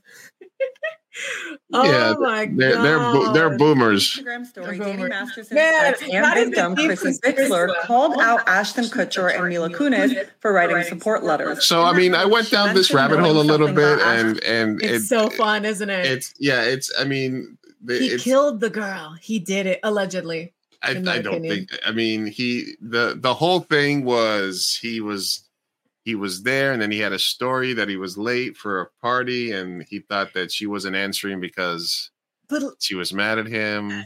Not that I'm gonna, give this conspiracy theory too much seriousness because it's all alleged. But I will say, when you're going on a date with a girl, you're dating this girl, and she dies.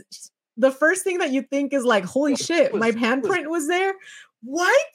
He killed her. He totally, allegedly killed her. All right, this is Ashton in his own words. She was 14 when we started the show. I was like 19, right? Right. And they're like, "Okay, you guys are going to be making out in this scene." And I'm like thinking, like, wait, this is like slightly illegal, that's right? probably your first kiss ever, right? It was my first kiss. Why did someone bet you made me Danny about our first kiss? No, it wasn't the first kiss. It was like a second or third kiss. It was the first. It was like the first week. No, it was not the first week. Whatever. Let me tell you what happened. No, let me tell you what happened. No. Okay, so I've never kissed a guy. So I was so. I mean, Ash was attractive, and I was a 14-year-old little girl, and I was extremely scared for my life. Sure. And he was very nice about it. He was like, "Oh, don't worry." So I was like, "Okay." Then Danny goes and goes, "Dude, I'll give you $10 if you French kiss her." What would he stick your tongue in my mouth or some What? No. For $10. You're making it sound like it was like really bad. Okay, Dan, we had a little side bet. Yeah. Which was whether or not, you just on the show with boyfriend and girlfriend. Yeah. You would use tongue, right, Rosie? It depends what kind of an actor you are, I guess. Absolutely. Yeah. So Dan Rosie's bet me like complicit. $20 that I wouldn't do it. And of course, I'm like, yeah, sure. What's the deal? And then the cop showed up and you got arrested, pretty much. What's the big deal? Oh my God. It's just the behavior she that was was like 14 so when- accepted back then. It's insane to think back. It's so cringe. All right, here's a list of, Yeah. honey, shut the fuck up. We're Shut up, here. honey. We're working here.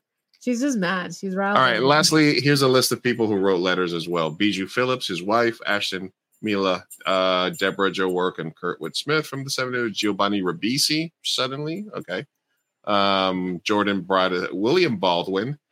These are his family. Jim Patterson. Jim Patterson, writer and producer of The Ranch. Some producers. Albert, I guess he's friends with because Giovanni Ribisi is a pretty big actor. That's kind of weird, but I guess they must have families. They're Is Giovanni- Scientologists or no?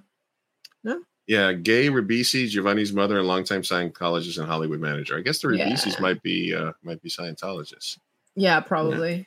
Yeah, Seems like so they stick together. I'm telling you. When we started, so the rabbit hole goes deeper. I think she eventually basically said that there was a lot of credible evidence that the guy that was the killer was there, but it does lead you down an interesting path.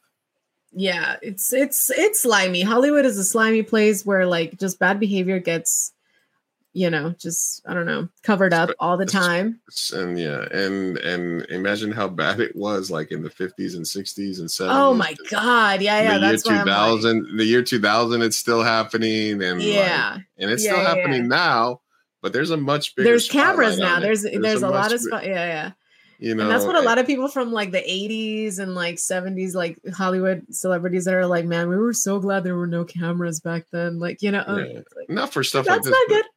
Listen, I'm glad there was no camera phones in the 90s, and that's just because I was a silly idiot. You know what I mean? Like The thing is, like, a lot of these guys like Ashton or Justin Timberlake too, like they get away with this stuff because, you get a little pass of like, okay, it was societally acceptable back then. So they've changed, they've grown, they've matured. So that's why it's super disappointing to see these fucking like, grown adults just being completely woefully ignorant and negligent. And just it's disappointing. It's very disappointing. And I was a huge fan. I'm not going to say that I'm like a huge fan recently, but like I grew up with the 70s show, and I love these people. And so it sucks. Danny's a rapist, Fez is a groomer, and now Ashton and Mila are stupid. Yeah. And Carlos Santana is a transphobe. Yeah. And, J.K. Rowling. J.K. Rowling. Look, 2020, the 2020s are about disappointment with your heroes. Yeah. We need to start making this a segment, just like the disappointment corner. The shame corner. All right. Colleen Ballinger, like, oh, it's bad. It's all bad. Anyway, that was Kunis talk. Yes. We did a good segment on that. Kutcher. Ugh. All right. This is a new segment that I'd like to call. So you're saying there's a chance. What are my chances? Not good.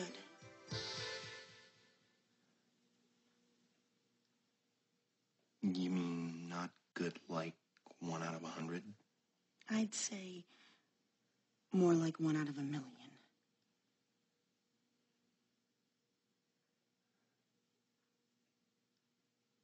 So you're telling me there's a chance? Yeah! I love it. All right. Wait, before we move on, hold on. Alexandra put unmasking the disappointment. I love that. See, that's a new segment. There you go. Unmasking. I like it. There you go. Yeah, I like it. All right. So Joe Jonas addresses messy divorce from Sophie Turner.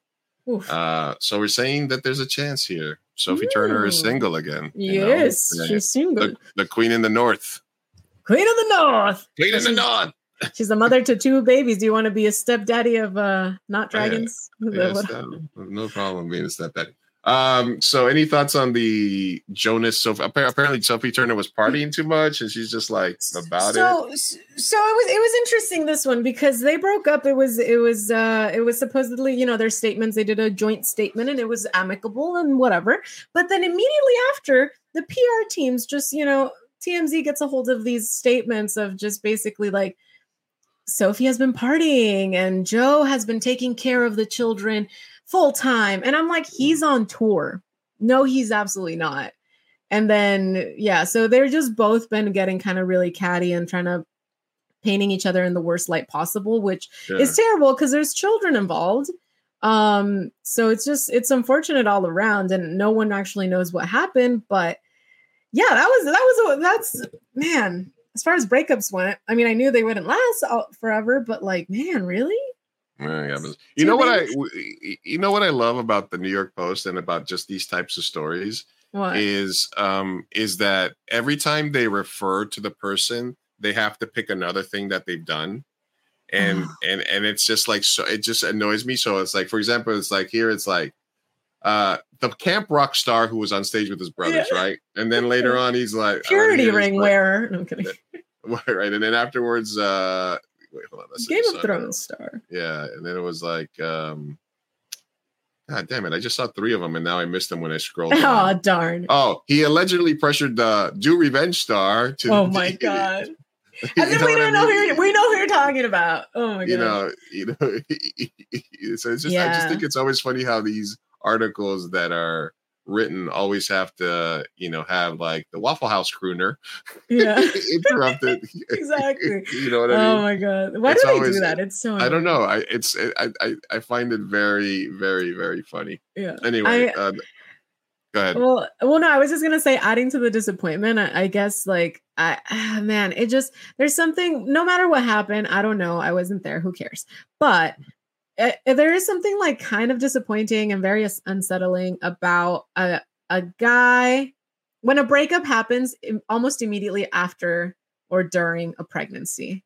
I lose a lot of respect for the man involved in that point, because that's fucked up, dude. This woman is giving up 9 months of her life, going through hell, putting their body through it to give you a child. Exactly. To have your spawn, and you're just gonna either cheat, dump her, I don't know, whatever. Like, no, bro. I feel like that should be almost illegal. Like, no. What? Alexandra says, disappointment. I swapped the double letters. What'd you do? Oh, unmasking the disappointment. The disappointment. Very lucky. It could be hosted by Jar Jar Binks. Unmasking the disappointment. Disappointment. Or we diss them. All right. Okay. And then yo, diss. You're by the way. Which one would you rather pick up on the rebound? I lost respect for Joe, so Sophie. Yeah, I can see Sophie. That. Yeah, I see you guys. I love hot moms. We love MILFs here. Come on. A little hot moms. All right. Let's not. I got a couple of palate cleansers here that I want to knock out, and then we'll get out of the way here. This was a funny one. Kamala Harris doing cringe dancing. Our future president getting down. She was getting shit for this. Hey, that's not cringe. Right now, no, I hadn't even looked at it. I was waiting to look at it now. She's all right. She's vibing. She's got rhythm. What do you mean vibing. cringe? She looks like auntie at the party, you know? Yeah, that's auntie. And I don't like her. So this is coming from someone who doesn't like her. Yeah, that was completely fine. Let her vibe. I don't think granny vibes is that. No, I don't. That's a fun Thea. She's gonna let her have fun. Yeah, this is fine. You know, she's getting it, you know, she's all right. Okay. She's done other cringe things, you know, not this. All right. I can tell if a woman's Gen X or millennial just by looking at one photo. Here's how. All right. Let me see if you can. Or like that. Okay. I know this. I have credentials because I was born in 1997. I'm kind of on the cusp. So I identify with both generations. A Gen Zer is going to give you the leg pop. One leg comes forward. You give a little hip tilt, hands to hips like this. Or imaginary marble here. This is a little pageant pose. They like to say. They do a soft smile. Oh, sorry. Like a head tilt to the side. Close your eyes. Fun photo for them. Oh yeah, they totally do photos. Yep. So you agree? That is correct. Yeah. I've seen the especially the leg one. Totally. And then millennial, mainly the this. Oh yeah, for sure. Yeah. Yep. They Okay. do the All right. this dance. Yep. Correct. Accurate. Yeah. All right. 11,000 runners DQ'd from Mexico City Marathon. So apparently 11,000 runners got disqualified from the Mexico City Marathon. 1/3 of the field. Some runners allegedly used vehicles or public transportation to cut the course. Yes. The Mexico City Sports Tuesday will proceed to identify those cases in which participants have demonstrated an unsportsmanlike attitude.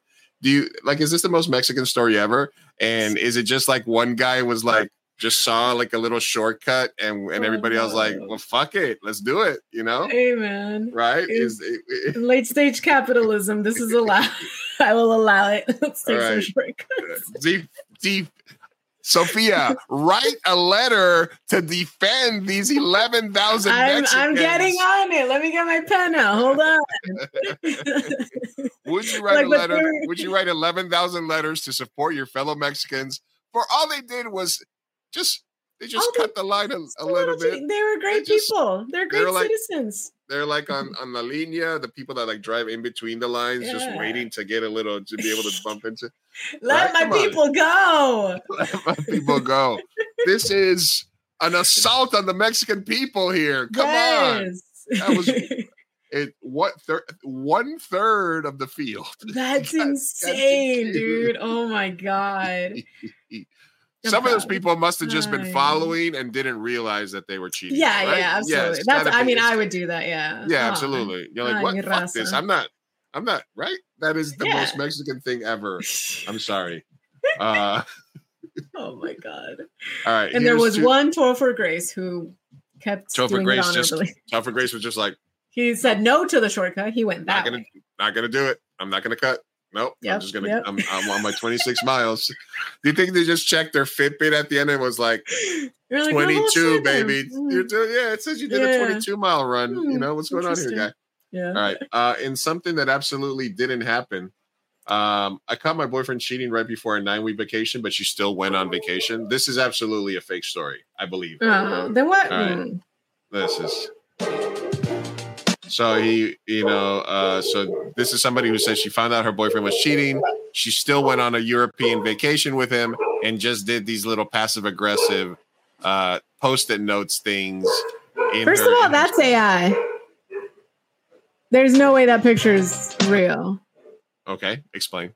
I'm just looking based on the fact that there's no people, no cars, nothing in the background. And also right now in Paris, there's incredible amounts of construction because of the Olympics. No, construction. So actually, like the Eiffel Tower, you wouldn't be able to get that. I was there physically. There's a bunch of fucking walls and shit. Like right now, it looks like shit there. So let's keep seeing though. I could be wrong. Let's see.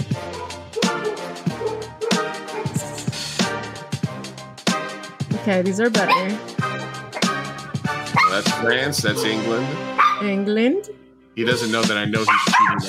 Oh. Hashtag I know.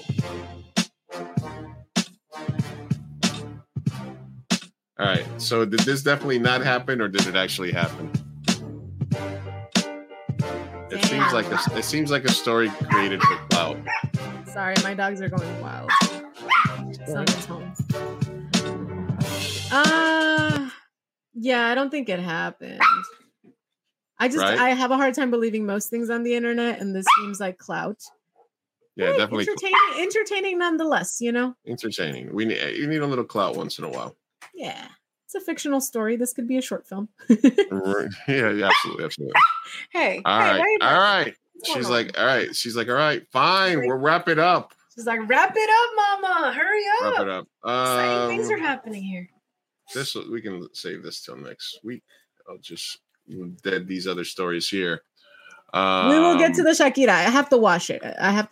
Yeah, we have to get to we'll get to Shakira. We'll do a review of that. It just happened, and we had the Ashton story that was more sort of prevalent in the interview, Alexandra.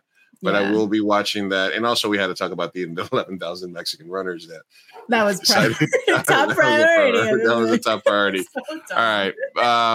Anyway, that is it for us tonight. This is the time in the show where I remind you that we are but a vast, little tiny piece of an entirety of stuff. I'm a little high, so even that's going to sound funny. Yeah. But, no. I heard something today that was interesting, which is, we're one of 9 planets in a. We're one of 9 planets in the solar system, and we're surrounded by 2 million similar solar systems, and we are in a cluster of 4 billion similar areas that we know of so far. And that is just a very tiny little piece of what the actual universe is. So even though we are insignificant, we are alive and we are experiencing ourselves and whatever this thing is together. So don't take yourself too seriously. Have fun, make some love, create some art, spend time with your families, talk some chisme, have fun, do what makes you feel good. And until next time, we'll try better next time, but we love you guys. We'll try better next time. We'll always try better next time. We love you. Thank you for hanging out with us. Thank you for accepting my shit takes, Alexandra. And peace out. Hasta luego.